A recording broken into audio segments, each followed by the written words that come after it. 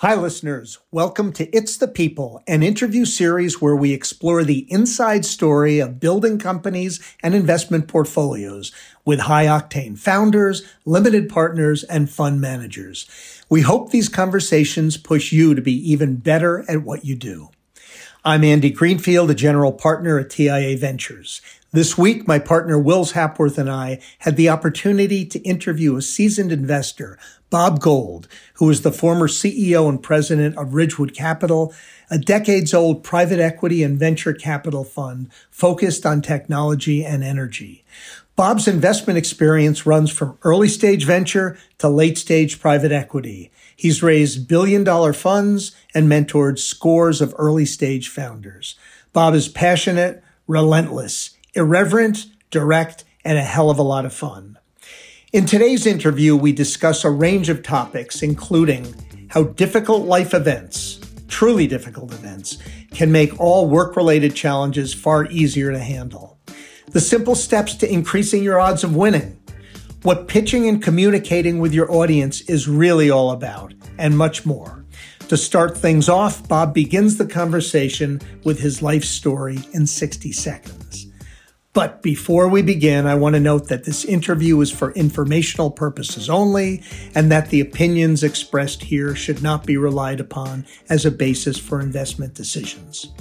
TIA Ventures is a seed stage fund focused primarily on early stage B2B technology companies with a relentless focus on deep customer diligence and early teams. We invite you to enjoy the podcast. To get things rolling, could you give us the Bob Gold life story and if possible, 60 seconds or less? Sure. Well, you're probably more interested in my professional career, but the longer background is I graduated from college, Colgate University in 1980. I worked on the Hill for a year, went to NYU Law School. I clerked for a federal judge who was the chief judge of the district in Brooklyn. And then I went to one of these mega law firms, Cleary Gottlieb, for several years. And then very randomly, I met a guy who had started a small private equity fund. And I met him in 1987. And, he wasn't entirely clear what the future would hold. We got along great. And I ended up spending from 1987 to 2021 there. We put almost $12 billion under management. We invested in a huge array of industries, conventional and renewable energy, infrastructure, tech, media, telecom. Had a great career, had thousands of investors, some of the world's largest institutions, endowments, and foundations. So invested in a lot of PE and a lot of venture. At one point had an office in Silicon Valley and as well as in London, Houston, San Francisco, and New York. So it's been a fabulous career. I've had a lot of fun, and now I'm doing more entrepreneurial things. Well, Bob, thank you. And I'd like to point out that fabulous career is not yet over, and we'll talk about what's going on today a little later.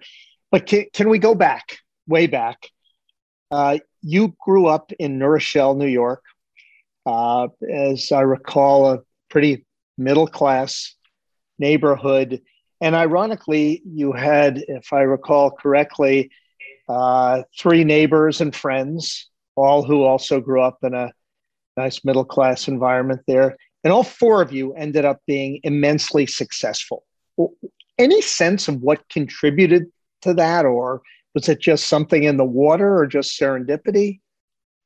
Yeah, it's such a great question, Andy. And it's really 4 people I grew up with that have become just insanely successful. One became the president of CNN. One became the CFO of Citigroup's corporate investment bank. That's Hans Morris, who also was a partner at General Atlantic, took Visa public. Ken Moelis is another close friend who grew up with me in New Rochelle. We played Little League together beginning in first grade. Everyone on Wall Street knows Ken Moelis. Not only was he president of UBS, but he started his own firm. And then one of my closest friends down the block, Stephen Zeitels, probably became America's most famous surgeon. Not only is he an endowed chair at Harvard Medical School, but I always laugh with him when Adele won her Grammy. She thanked him for fixing her throat. So not many surgeons get called out at a Grammy accepted speech. And if I look at all of us, and our parents wanted us, expected us, set expectations on us to be successful. And we grew up middle class, no expectations. Many of our parents hadn't been to college, or, they were first generation. All of our fathers probably fought in the war. And there was a certain requirement that you don't take shortcuts, that you do well, and that you perform. And it drove us to work really hard. I think we were comfortable with risk. We created opportunities. I don't think it was anything magical. We also came of age at the right time. America had this amazing boom from when we graduated college in the early 80s to 2010. But we worked our tails off and got in the right position and took advantage of a lot of good opportunities. But Bob, is there anything, there's no shortage of parents who want their kids to work hard, right, not take shortcuts, be successful. And maybe there wasn't, but I'm just curious. It seems like it can't be randomness, can't be a fluke that all of you became what you became, because I'm sure that there were people in middle-class neighborhoods all over the country that wanted the same for their kids. Anything else that you think contributed? It was probably a mutually reinforcing cycle, that we had a, I don't know who planted the seed. We all stayed pretty closely networked. We saw what the others were doing. We were able to figure out what accounted for success. I don't know, Wills. We've all talked about it. What happened? Why did it work? I think it was just about being driven. Maybe it was something in the water. We were ambitious, aggressive, intelligent, risk-taking fighters. And none of us grew up with money. So it's not like maybe that drove us to be financially successful. But the success of this cohort is so outside the boundaries of what you would anticipate from, five kids on a playground in an elementary school. But one way or the other, it worked. So it's quite remarkable. And Bob, you used the word driven and ambitious. And often when I think of that, I think of people who are type A, playing the net, leaning over the net. And we've known you for a long time. I don't think we've ever seen you upset or angry. You always seem calm and patient on the outside. Never fazed, never ruffled. You don't sweat the small stuff. Is that just what the world sees on the outside, and inside there's a churning cauldron of angst and emotion? Or is what we see what we get? And if so, where does that come from? Yeah, well, I do have emotions, even though people don't see them. As you guys know, I've had some personal tragedies in my life. My brother died of cancer when he was 37, and my wife died of cancer when she was 48. I only have one brother and one wife. And when you go through something like that, you have context and perspective of what really matters. And, I've had to make a lot of hard decisions in my life personally. Single parent of 5 kids. I had 2 young nephews when my brother died. They were both 4. And I was quite emotional about that, but it gave me the perspective that nothing at work, nothing seems unable to be handled or managed. And, with a certain amount of perspective, you can realize okay, we can handle that. The other thing is I've sort of come to the view that every setback is an opportunity, and every setback creates interesting challenges. And I've seen that professionally. We did a lot of oil and gas and energy, and, prices were very volatile. But, when they dropped, it created new investment opportunities, the ability to hire better people, to upgrade your team. And once you start having the perspective that every setback and every bad thing ultimately can lead to something better, then you don't have to, spend time getting super nervous and very emotional and very distressed about it, but rather you can start immediately turning into thinking about how it creates additional opportunity. And that's kind of the way I approach things. So yeah, I think I'm emotional on the inside, but I'm also rational and tend not to show my interior to the exterior. Bob, on that, is there anything, and I don't think we've encountered it yet or seen it, that does make you uncomfortable, nervous? Well, I think when I land on someone who's unethical and I'm involved with them, I get pretty upset and nervous and disengaged, or someone who's a corner cutter, or someone who I don't want to be in business with, but I have to be in business with.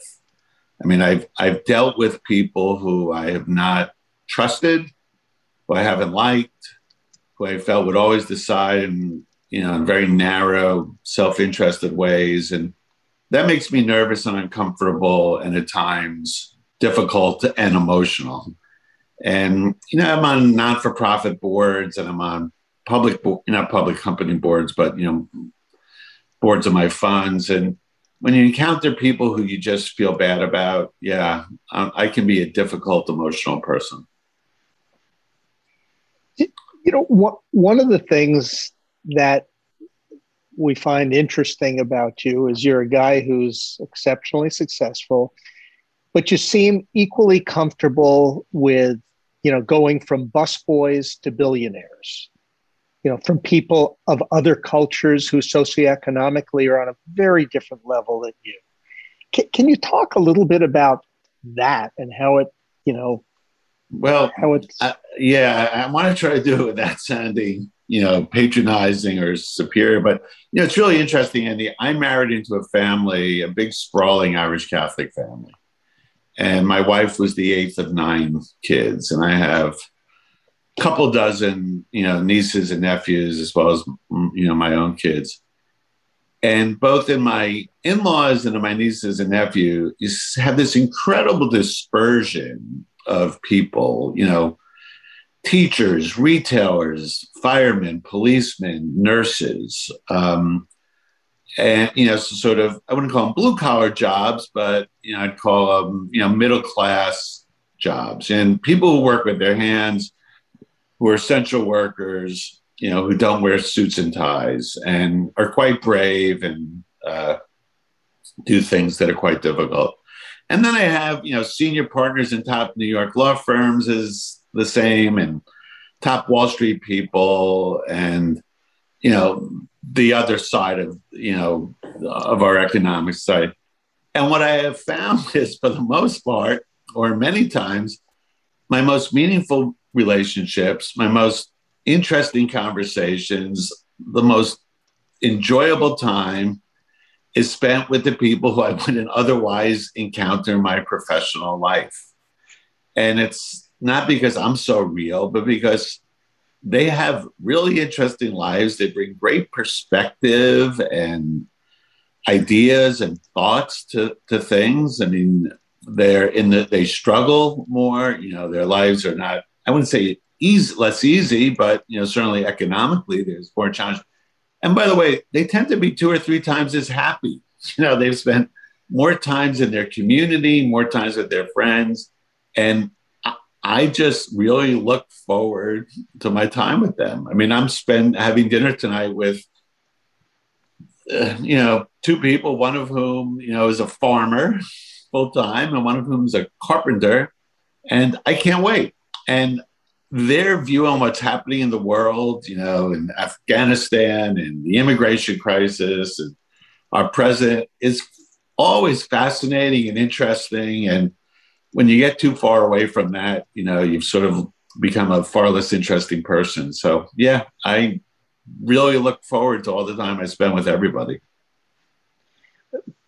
Bob, on that, I have a theory, and I'm curious if you think this is true, that part of your superpower is everything that you just talked about matched with, a legal degree from an esteemed institution, and your ability to be able to have conversations with anybody about everything, but also be incredibly precise and kind of understand kind of the business of things and what's going on. Do you think that is your secret sauce that's enabled you to be super successful? Or if not, what is the Bob secret sauce? Will, I'm not sure there is a secret sauce. It's like so much of success does come back to some of the cliches your father tells you, or, you learn from mentors about reading everything that's put in front of you, doing the work, out preparing, showing up on time, not winging it, having, intense focus, building a strategy, communicating it to everyone, figuring out what you're good at, what you're not good at, what other people are good at. I mean, I play to win, I do, but, and I'm super competitive, but I also don't let anyone outwork me or get more focused than me or outthink me. Anytime I go into a negotiation or a hiring, I collaborate with the smartest people I know.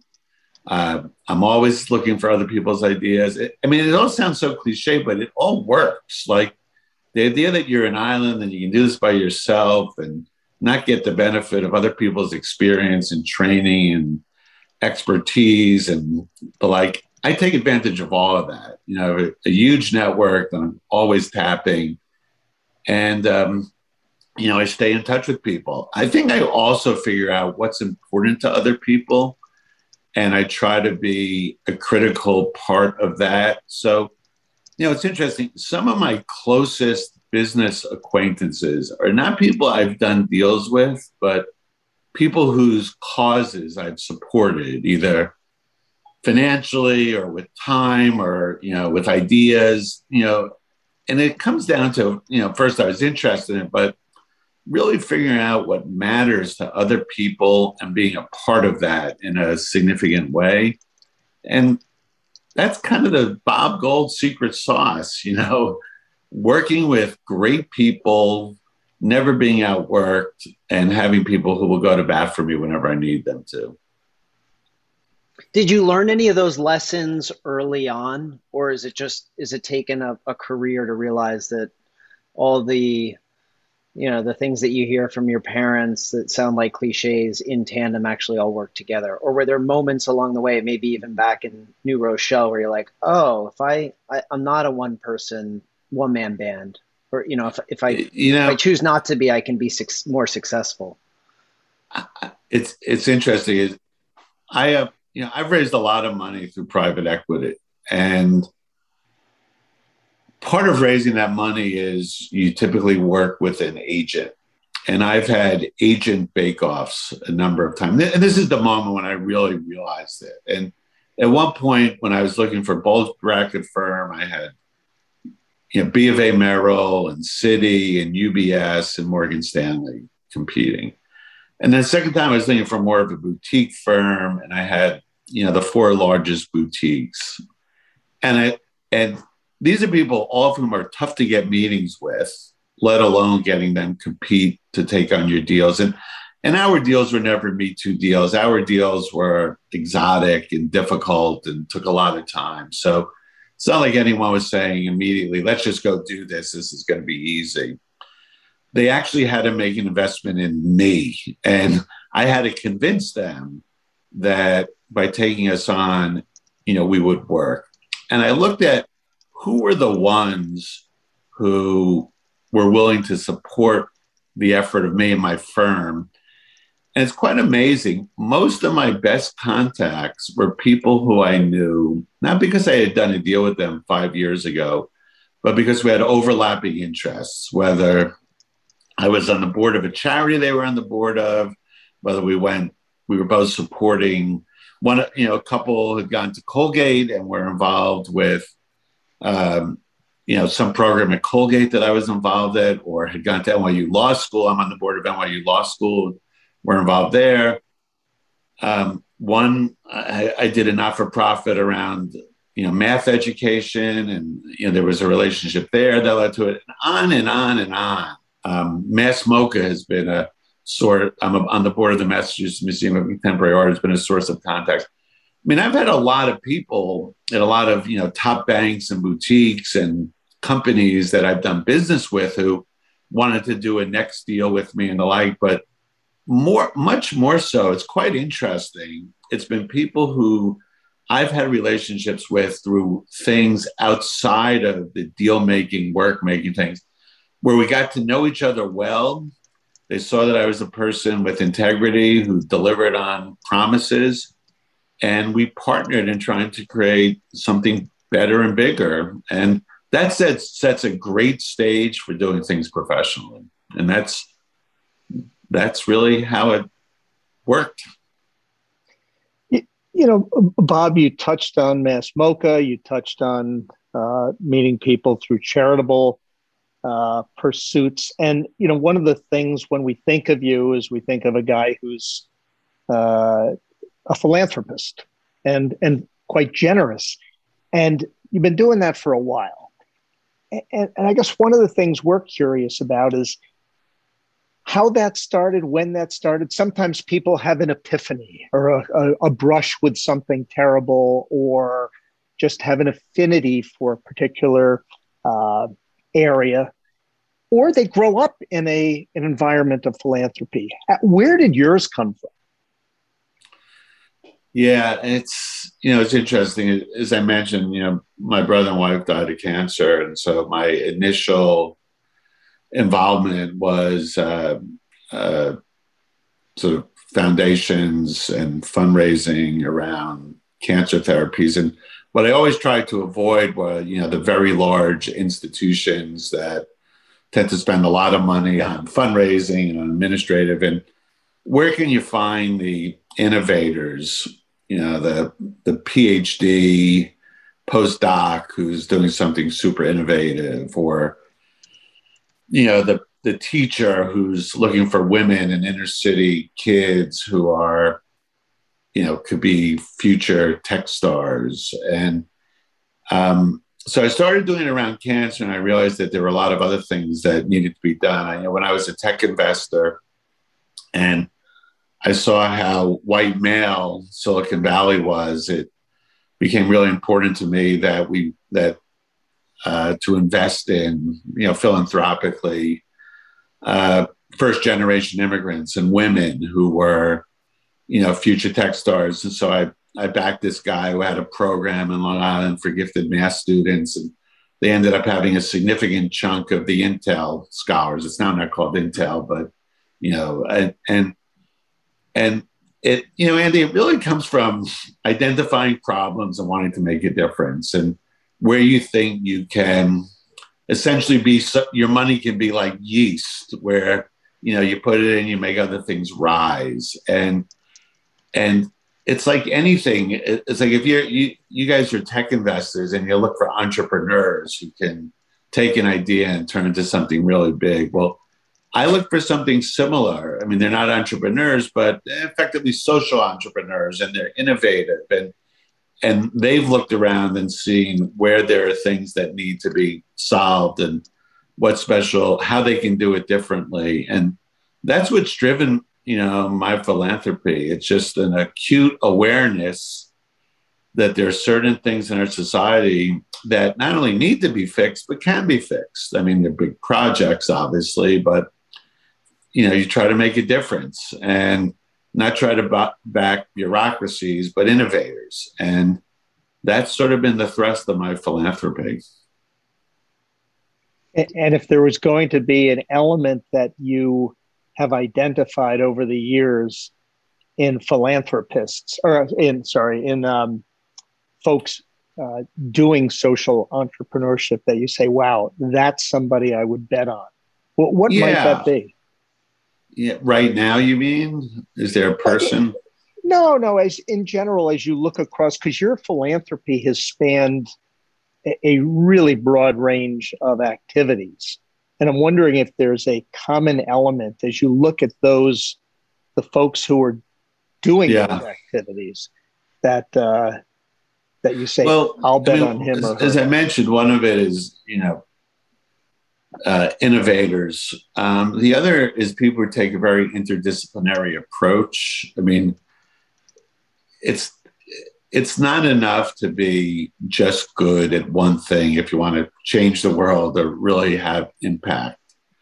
So let's say you're backing someone who feels they have a very innovative approach to, some form of cancer treatment, as a postdoc at Stanford.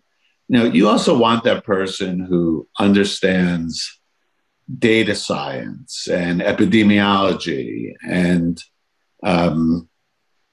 patient delivery mechanisms and access to healthcare.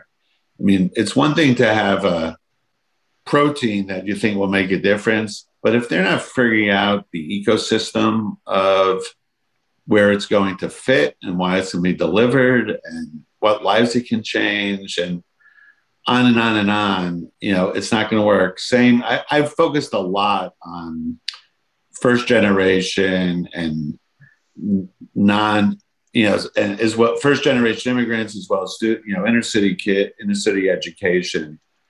And again, you need to have leaders. It's not just getting that kid in the classroom and figuring out how to teach them better, but understanding how, by making them better students, how advancing them, will then lead to greater success for them, their family, and their community.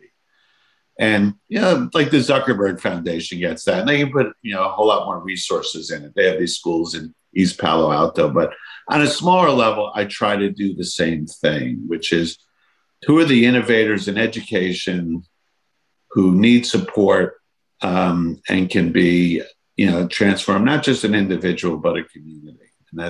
And with a very interdisciplinary approach.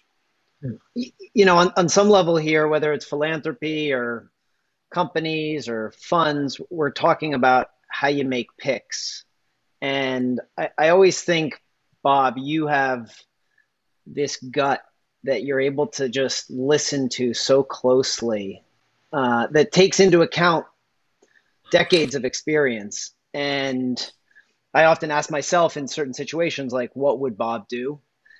And, as you make picks, as you make decisions about people, you mentioned a few of these things, the types of people or maybe their backgrounds. Are there certain qualities that you're looking for in particular in individuals, whether it's in philanthropy or, early stage technology or, and all the other stuff that you do? Like, what do you look for in people and what do you not look for? What do you screen out?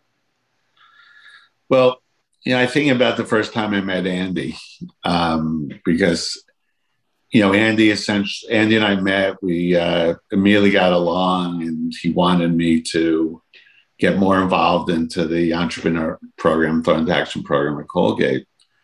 And I thought about Andy and, what is it about Andy that, is so appealing? And besides the fact that you can immediately tell he has, strong ethical sense and a true north that, points to integrity. He's a guy who has found companies, started companies, built companies, ran companies, sold companies, made money for people, hired, trained, have loyal people, a long history of just success and delivering. And you don't get to meet that many people like that in the course of your life. They are a handful or two. And as soon as I met him, I said, wow, if I can work with Andy on something, because not only do I like him a great deal, but, here's a guy who's done all those things I just said, why wouldn't I? And as we know, TIA, the Colgate Entrepreneur Program, has been a hit it out of the park home run by 100 different measures. If it was a tech startup, it'd be a Google, right? It would be, one of the great outcomes. And so, someone with, great track record, battle scars, lots of people who are loyal to him and dedicated to him will speak highly of it. him or her. I'm using the male pronoun, but of course, I'm referring to men and women. Figure out who they are and back them. And I've had this formula work multiple times. I met the founder of Mass MoCA, way back when, the early 90s. And back then it was essentially shells of buildings in an abandoned area of Northwest Massachusetts. But the way I described Andy is the way I could describe Joe Thompson, just focused, super high integrity person, great ethics, has had a vision, a clear strategy, could organize people. And now it's, America's largest, most successful, beautiful contemporary art museum. And working with him is also, like working with Andy, has been one of the joys of my life. And so, you got to get very good very quickly at figuring out, who is going to be the people you're going to allocate your scarce resource of time, money, attention to. And those are the ones you back. It's like every day of your life, you're deciding to invest in people, right? Your time and your effort and your resources. And that, I think, has been the key for me. The founder of Ridgewood, Bob Swanson, same guy. I thought it'd be a 2-year job, and I was there for 33 or 4 years, and that's it. Great people with great backgrounds doing wonderful things with clear strategies who communicate effectively, and that's been what I pick over and over. Is part of that, and just to tie out on it, is part of it what I'm hearing?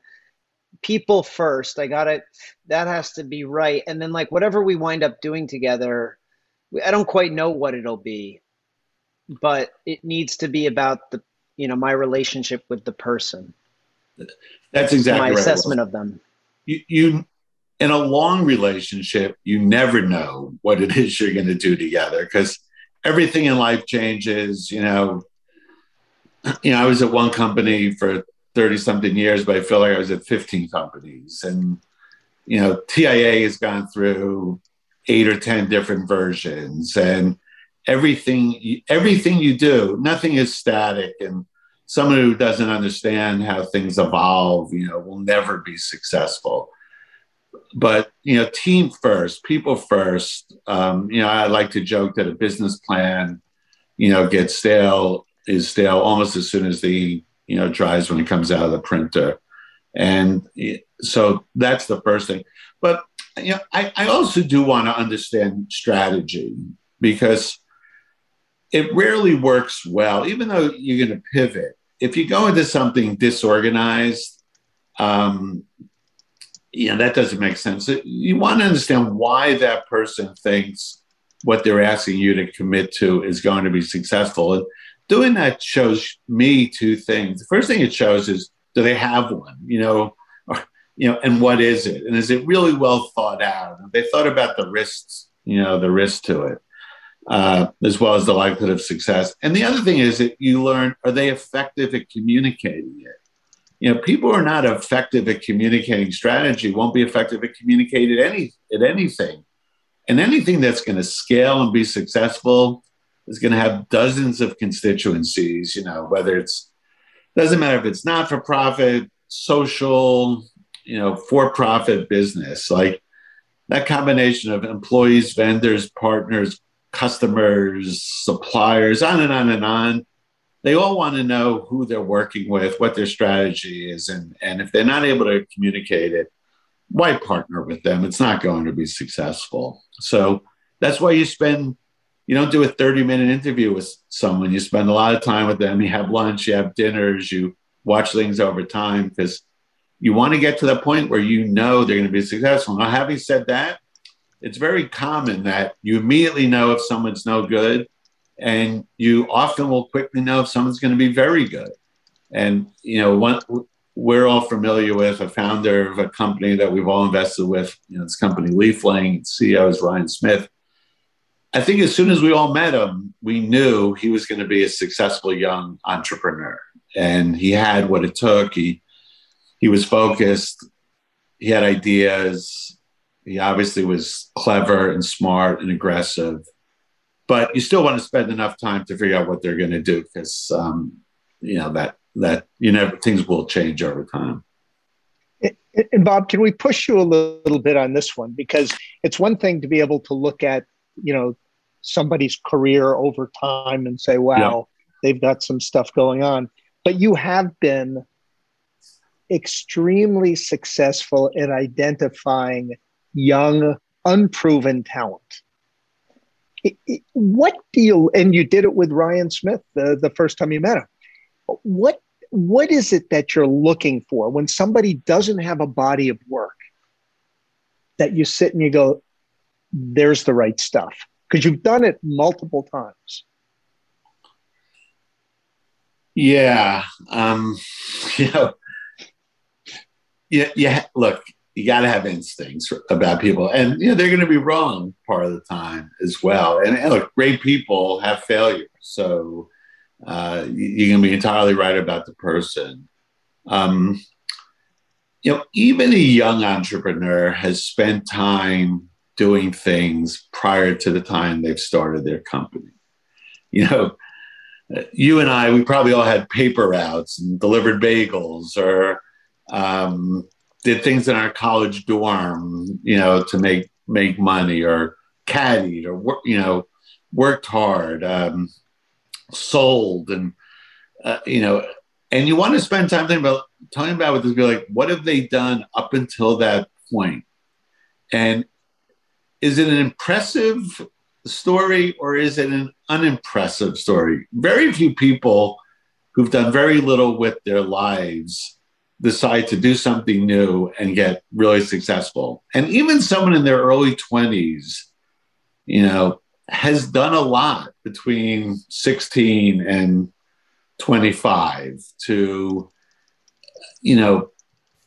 gain experience and push themselves. And, do they seem hungry? And, have they come up with ideas that, wow, I wish I had thought about that when I was in my 20s?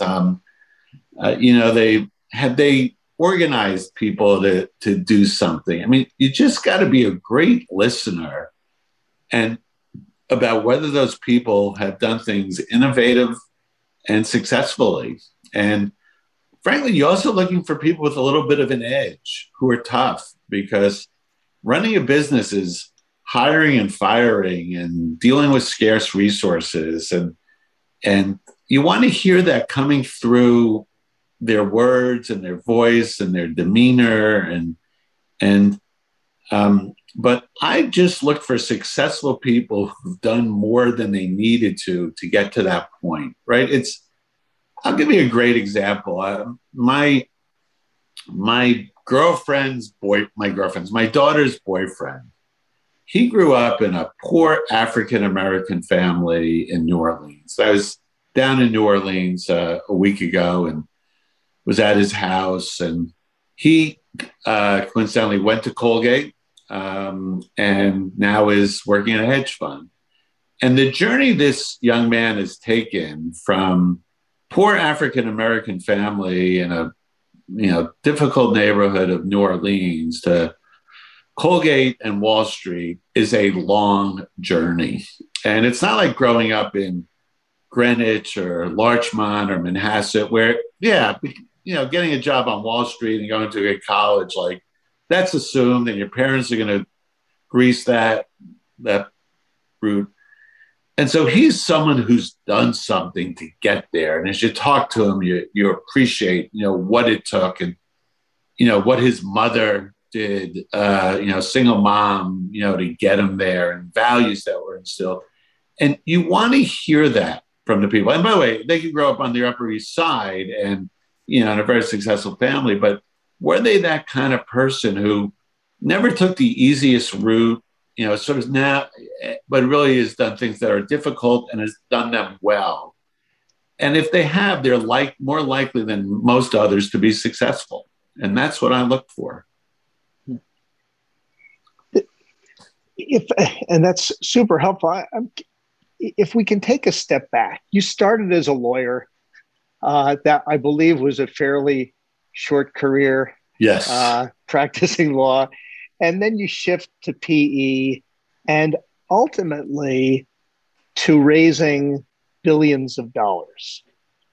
Can you, normally when we think of attorneys, we don't think of capital raisers. Can you talk a little bit about how that happened?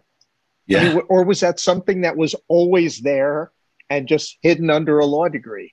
Yeah, on this, I think, like, was the job description when you met, when you went to Ridgewood, were you going to be general counsel, or was it already clear that Bob was going to evolve and had all these other abilities? Yeah. So, I mean, I never should have been a lawyer. I mean, I was entrepreneurial from the get-go. I mean, I was interviewing for non-legal jobs while I was in law school. It was different back in the mid '80s. There hadn't been this finance and tech boom. So you go to law school and you go to a big New York firm because the money's good. But I never stopped looking for something that was more entrepreneurial. And I have always loved to sell. I just get a kick out of it. I enjoy the challenge of it. I think it's a real test of your ability. And when I say sell, I'm not talking about just, sell a product, but sell myself, sell my ideas and the like. And, I met Bob Swanson, who's the founder of Ridgewood, was looking for a general counsel.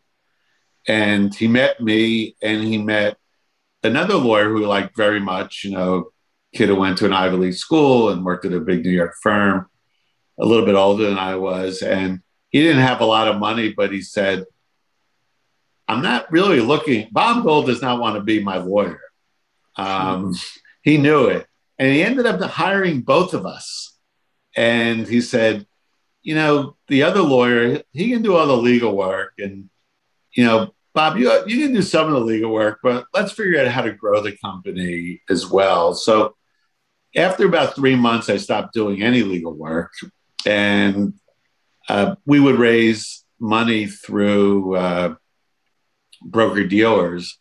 And I just started cold calling and started getting on the road and started visiting them, and then started having ideas for new products and ways to expand the business. And we've had so many different investment funds doing so many different things at Ridgewood, because we never stopped trying to be creative and thinking what else could we do that could create value for ourselves and our investors. So yeah, I was like caged up as a lawyer. I mean, I had no patience to read documents. And the thing that always bothered me about being a lawyer is, you're not always rooting for your client, because if the deal goes forward, you got to work around the clock. And if it, dies a slow death, you have some free time. And to be so disinterested in outcome is no way to spend your career. And you want to live and die by the success of things that you're working on. And the thrill of, we did tech investing, when our very first company got Goldman Sachs and some other firms to be their underwriter and file the S-1 and, all those kinds of things. Or, when another company sold itself, or when you close around the financing, we had a cellular, the cell phone software company where we got the 3 largest European cell phone operators to invest in it. The excitement of that, of going to the countries where those companies were and meeting with their senior management, it never gets old, meeting with investors and understanding them and understanding how your product fits with them, and then doing deals that, are executing on the plan that you told them. I never lost the excitement or the interest for doing that. And so that's why, I did what I did. I think I had one of the great careers, not because it was, as lucrative as it was, because I never stopped enjoying what we were doing. I mean, toward the end, I've been doing it for too long, and it was time to do something that gave me that same rush. Ridgewood had stopped giving me that rush, so I moved on. But yeah, it's finding something you love and that you're passionate about. I mean, these are the cliches again, but I had that. I had it for a very long time. Bob, I'm curious, you said I love to sell, and I think that's clearly an understatement. I mean, I know this is only going to be audio, but it's visibly infectious how excited you get about this. And you haven't just kind of sold, everyday product to, it's not like you're selling shoes to somebody, on the Right. street. Like you've sold to some of the most sophisticated, knowledgeable, well-researched customers in the world. And I think, this question is really, I think, geared at hopefully shedding some light for entrepreneurs, fund managers, like any core advice, things that you've seen along the way that is highly correlated with successfully selling to people that are that difficult to sell to. Because again, you've raised capital from some of the largest institutions in the world. Yeah. I mean, I don't know if I have any secrets that other people haven't talked about in this kind of conversation. But I always joke with the young entrepreneurs who I mentor that you're going to have to call me 20 times before I pick up the phone. And it's not because I want to be a pain in your neck, because I want to teach you that anyone who's worth talking to, you're going to have to call 20 times to get to them. And I always have this scenario that everyone who's going to really make a difference to your business already is a very busy person with a successful career and a great job and a certain way of doing things. And you have to tell them that life without you is not as good as life with you. So in my context, I would go to the most sophisticated institutional investors, some of whom had $100 billion under management or $10 billion under management. And ultimately is investing $50 to $500 million with me going to change anything? I mean, on the margins, maybe, but in reality, no. But I need them to put aside what they're working on and allocate their time and resources to me and go to bat into their institution for my fund and ultimately get it through all their gates and all their hurdles and all their processes and become my advocate. And in order to do that, if you're a young entrepreneur, it's the same process, right? They need to get someone at some, big bank or big tech company or, big media company, whatever, to take on their product or service. And they've already have something that may look a lot like it, and they have to be, figure out why it fits with them, why it will make a difference.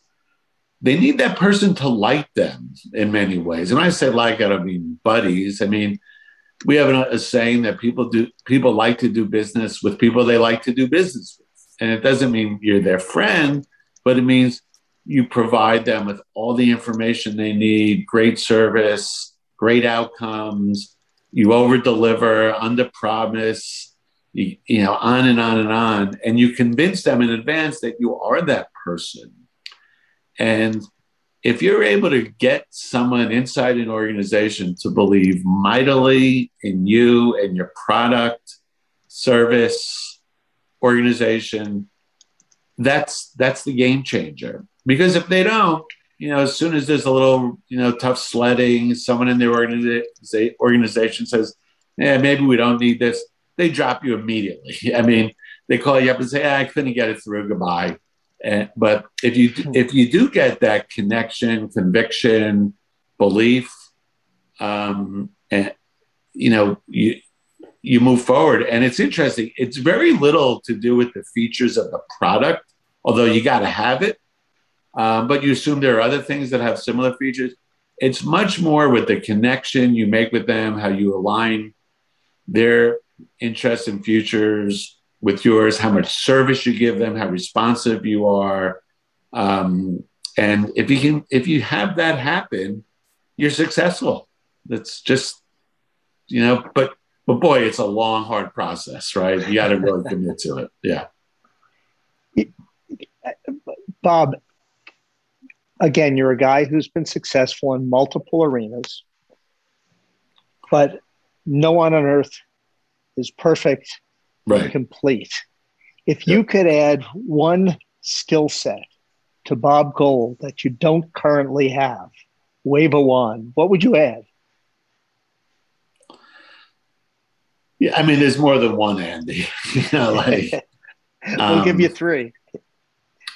Yeah, so I'm not the most organized, detail-oriented, process-related person you'd ever meet. I need to work with people who can fill in around me on that, who, bring more organization, methodology to things. I generate a lot of ideas. Everything's a lot of focus and effort. But behind me or alongside me is always a group of others who make me look a lot better than I probably am. Who, when that person calls up and needs something on the other end of the phone and involves answering 25 questions, I'm not the right person to fill out that questionnaire, get those 25 questions. Or when we need structure in place to provide great investor relations, I'm not the person to set that up. So, I don't know, right brain, left brain, like I'm much more on the innovation, entrepreneurial, salesy side, but the management, organization, operational side, I don't have the same skill sets that others do. And those are equally important. Entrepreneurs tend to discount that and think that's a commodity. But when you've seen those things done poorly, you realize the whole organization is ineffective and the customers just won't be there. The relationships won't occur. So that's my weakness. Yeah. Yeah. You make me think of the great natural athlete with bad hygiene isn't successful. Let me push you a little farther on that, because that's kind of in a business context, adding a skill. What about as a person? Right. Is there an element to Bob Gold, the person, the man, you wish you had more of? I'm sure there's a lot. I'm going to have to think about it. I mean, we can ask Isella. Like my fiance will tell me that when I'm talking to someone and they don't interest me, I turn off, and you can tell. We've seen that. Yeah, like, all right, I'm going to go to the next table very quickly. Like I'm not a great, I could be better at empathy, with, I suppose, when I'm with people who interest me, I'm wonderful. But when I'm with people who I just think are underperformers in life, and, I feel like I'm wasting my time talking to them. I'm not that warm and fuzzy with them. It's not a good thing, really. So in your next life, Bob Gold will be spending more time with boring people. Well, look, they're good there as well. There are a lot of good people who I tend to not, give the attention and patience to, but maybe I'm too quick at making judgments about people who I should give more time to. But yeah, I'd rather not spend time with people I don't find interesting. I don't know, but it can come across as maybe caustic and obnoxious to some, I would guess. What do you think? Does that sound about right? I think, framed another way, you're a guy who really values every second of life. And, Bob, I know we wanted to ask you a lot of questions about, your investment approach, but I feel like we've gotten a really good handle on how you make decisions, what you look for. I am curious, a lot of the stuff that you've done over your career is very long-term, Like you're building really long-term value for your employees, your company, your investors. And, you know, we often see in kind of early stage investing, it takes a long time to know whether or not the thing's actually worked out. Right.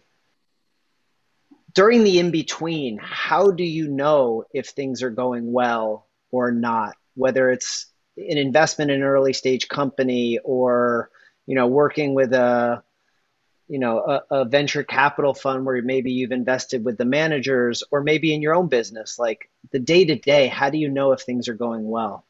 Yeah. So, it might be worth talking about in the context of investing in funds and returns and, red flags and how do you know if things are working. So, I like to look at the organization first. Is there a lot of turnover? Or are people departing? Do they overhype outcomes? Do they tell you things that are going to happen and they miss both on amount and times? Like, or are there a lot of write-offs? And there is a J curve, but are there those types of red flags that reflect that this organization is just not functioning effectively? So, returns are part of it, but just as there are, a lack of stability, a lack of transparency in the organization that, makes me think the returns just aren't going to be there. Because I've never seen an organization that functions really poorly generate good returns.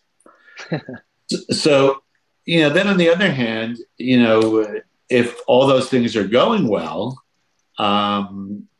it doesn't necessarily mean the returns are going to be there, but, it's a sign that, there's a chance that, they will be there. So, are they building? Are their funds going up? Do they have high quality investors?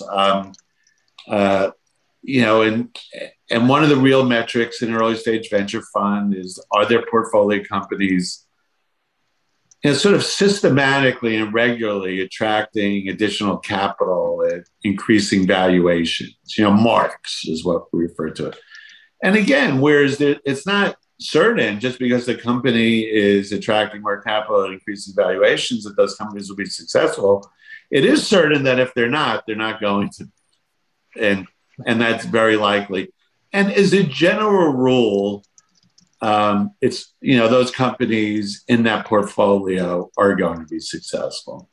And then the other thing is, to the extent that funds do have returns, I'm always really interested in sort of the quality of those returns. I mean, there have been many examples of, Silicon Valley Angels funds that went 1 for 100, but the one is Google or some company like that.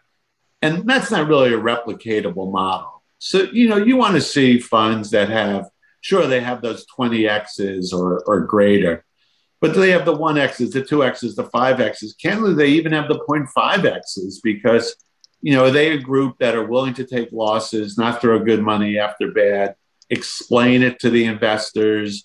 And so you have a really good understanding of, how they function. The other thing you want to see is when you invested in them, what was their strategy and are they executing on it? So if all of a sudden they start having, what mission creep or investment creep, and it's not just creep, because things do evolve, but you're going way outside, the parameters of where you think they'd be investing, that's a warning sign. And, you get nervous because if they haven't explained why, then you realize that, not only was their strategy bad, but they may be outside of areas of expertise. So, as a general rule, I'm looking for things that are indicative that it's working, particularly with early stage venture funds. And like I said, it's not just marks. It's, a lot of different things around team, strategy, outcomes, and the like. And I have found over the course of being, a fund investor and a fund manager that if those things are in place, you're likely to have a really good outcome. And, very candidly, as I've observed TIA Ventures, this is I know you're going to market with your third one, but you've also had co-invest. You guys have done exactly that. You've had a strategy, you've stuck to it, you've had some very good successes, you've had some very big marks, your team is growing, you have a differentiated approach to how you invest. And I would be stunned if you guys aren't really successful at it. I mean, I've seen this formula, these measures turn out wonderfully, and that's kind of what I'd expect from TIAA Ventures, based on the data that I've seen. And you communicate it really well, which is, I think, absolutely critical, because if you can't communicate what you're doing well, like I said, you're unlikely to have that success.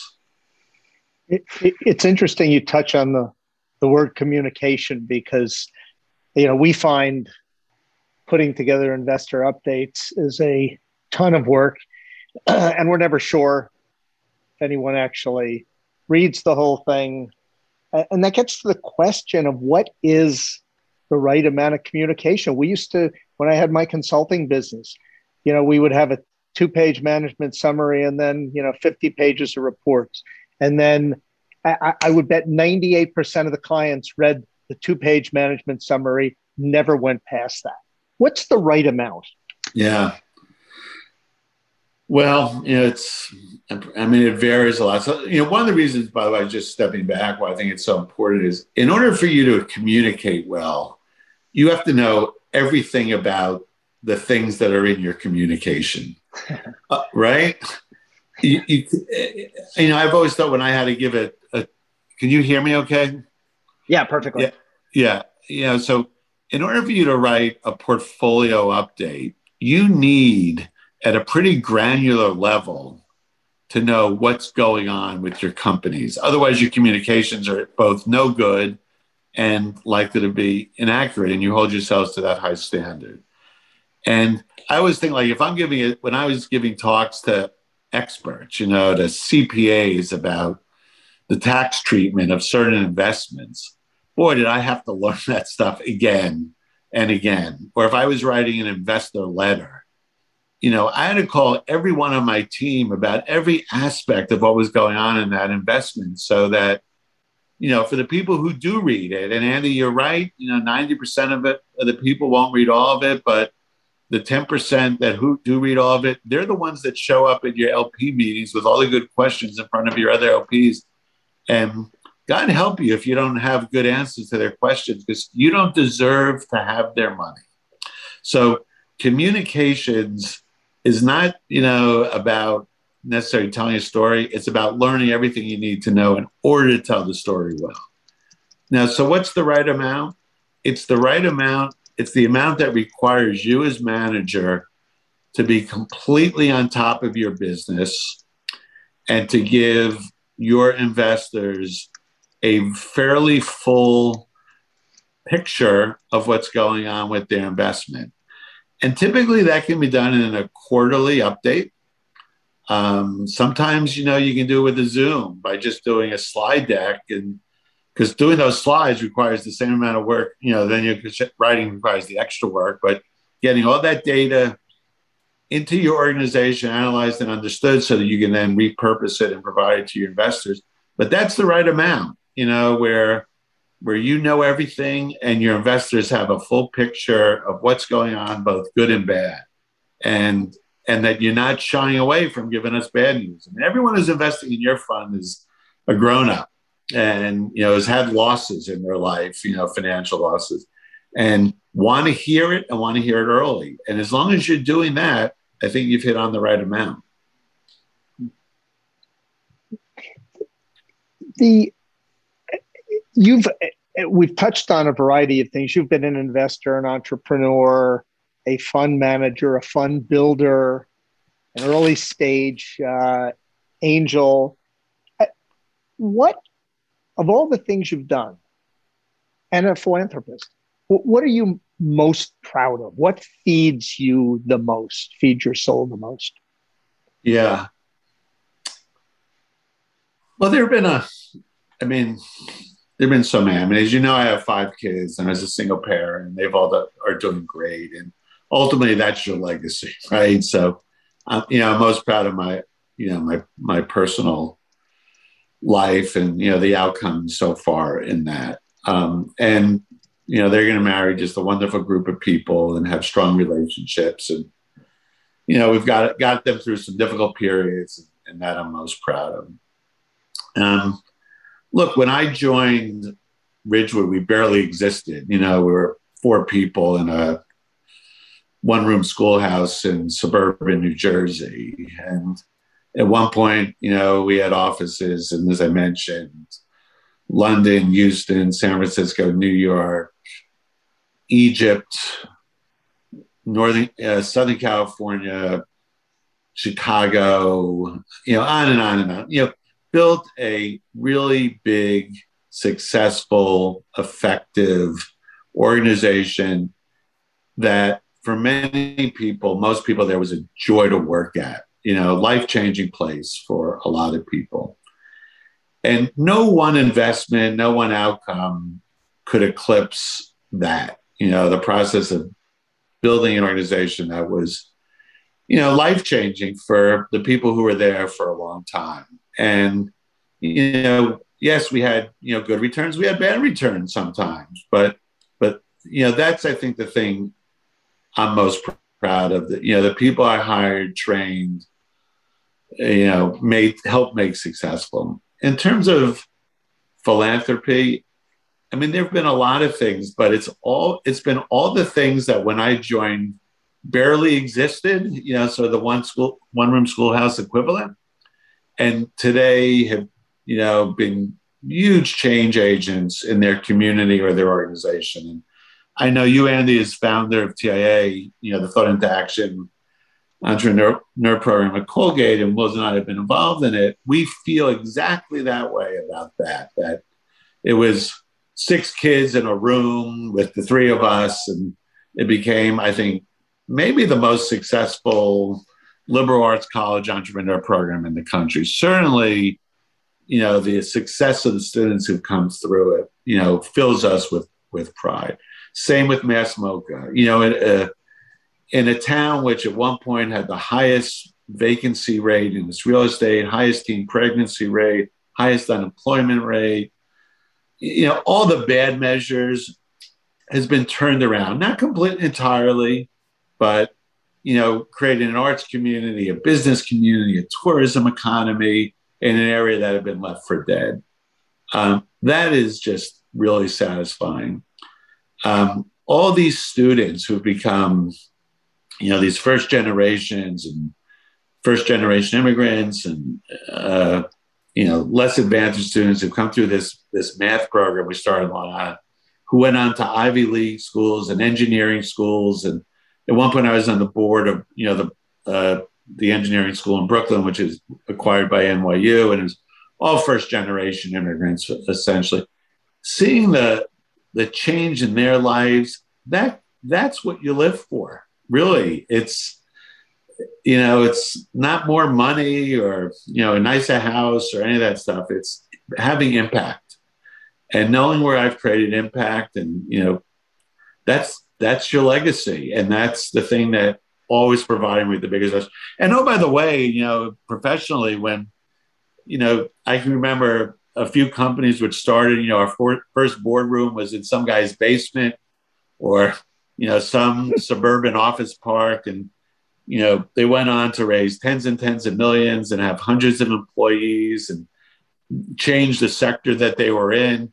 That's also extremely satisfying and, the biggest professional rush you can get. So that for me is it, taking something from early stage and turning it or some person into someone or something with impact.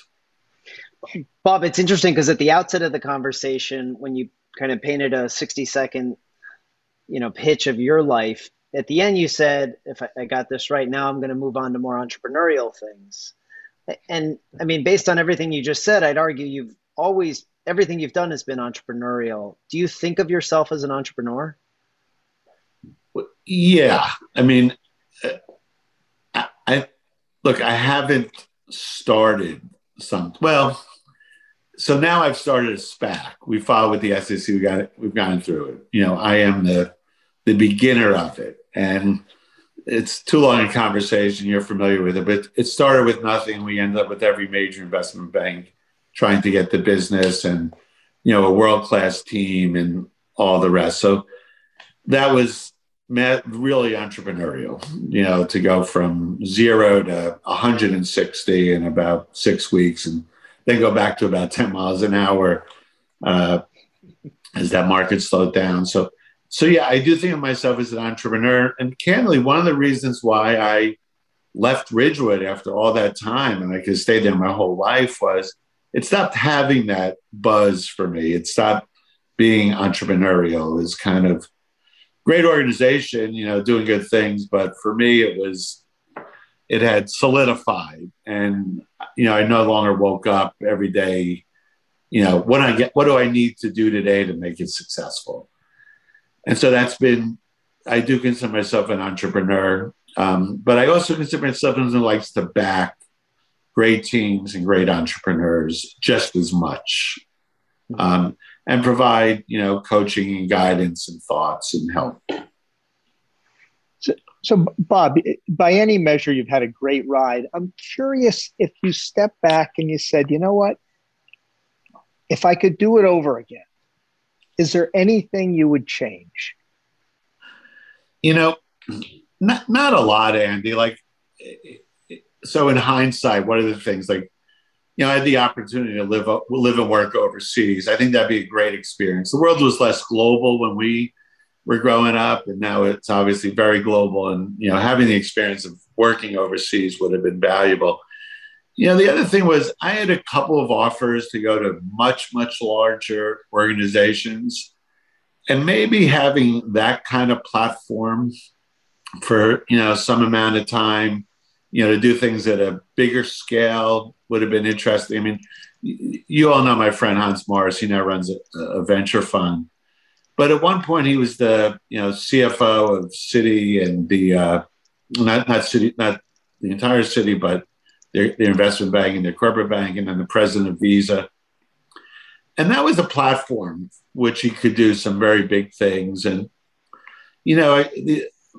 could have gone into government at some point where you get that platform. And that might have been a really interesting challenge to try to really make scale level changes and have, scale level impact. I probably would have died in those organizations. I always thought that it would be not a place where I would thrive because, I'm just not a bureaucracy person. But in hindsight, those are the two things which maybe if I had done, I would have, been even better. It could have been better at what I did. And if you went back to Bob in his 20s or 30s and you weren't changing anything, it's the same trajectory, is there something you wish you knew then that you know now that maybe would have allowed you to do even more? Or advice you would have given the young Bob? Isn't all the fun of it making the mistakes? I mean, everything in life that's worth having is what you've earned. And if it's, and you've earned it, you earn it by learning it. I mean, it really is your mistakes and your missteps from which you learn. So I don't know. I mean, I haven't spent enough time thinking about that. I mean, on a micro level, there are a lot of investments that we made that in hindsight, it's like, what were we thinking? And if we had only known, fill in any one of 1,000 blanks, we never would have done it or never would have done it that way or would have gotten out sooner or on and on and on. And, those are the things that come from experience. And you guys certainly, had those. But as a general rule, like going into things with nothing but piss and vinegar and enthusiasm and naivete allows you to do them. And if you understand just how difficult it would be and all the hurdles of instructions you'd have to go through, maybe you would just take a job at a bank. So I'm actually not, sad that I was an idiot. And I joined a guy with 4 people and I could have taken the job at Goldman, in 1987. Because if I had known everything, I probably would have done it. It would have been far less fun and satisfying and all the rest. So no, I'd have to say, yeah. So Bob, we've touched on the early Bob.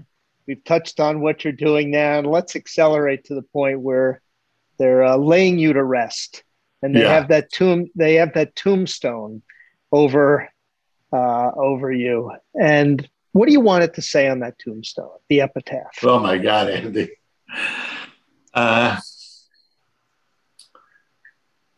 So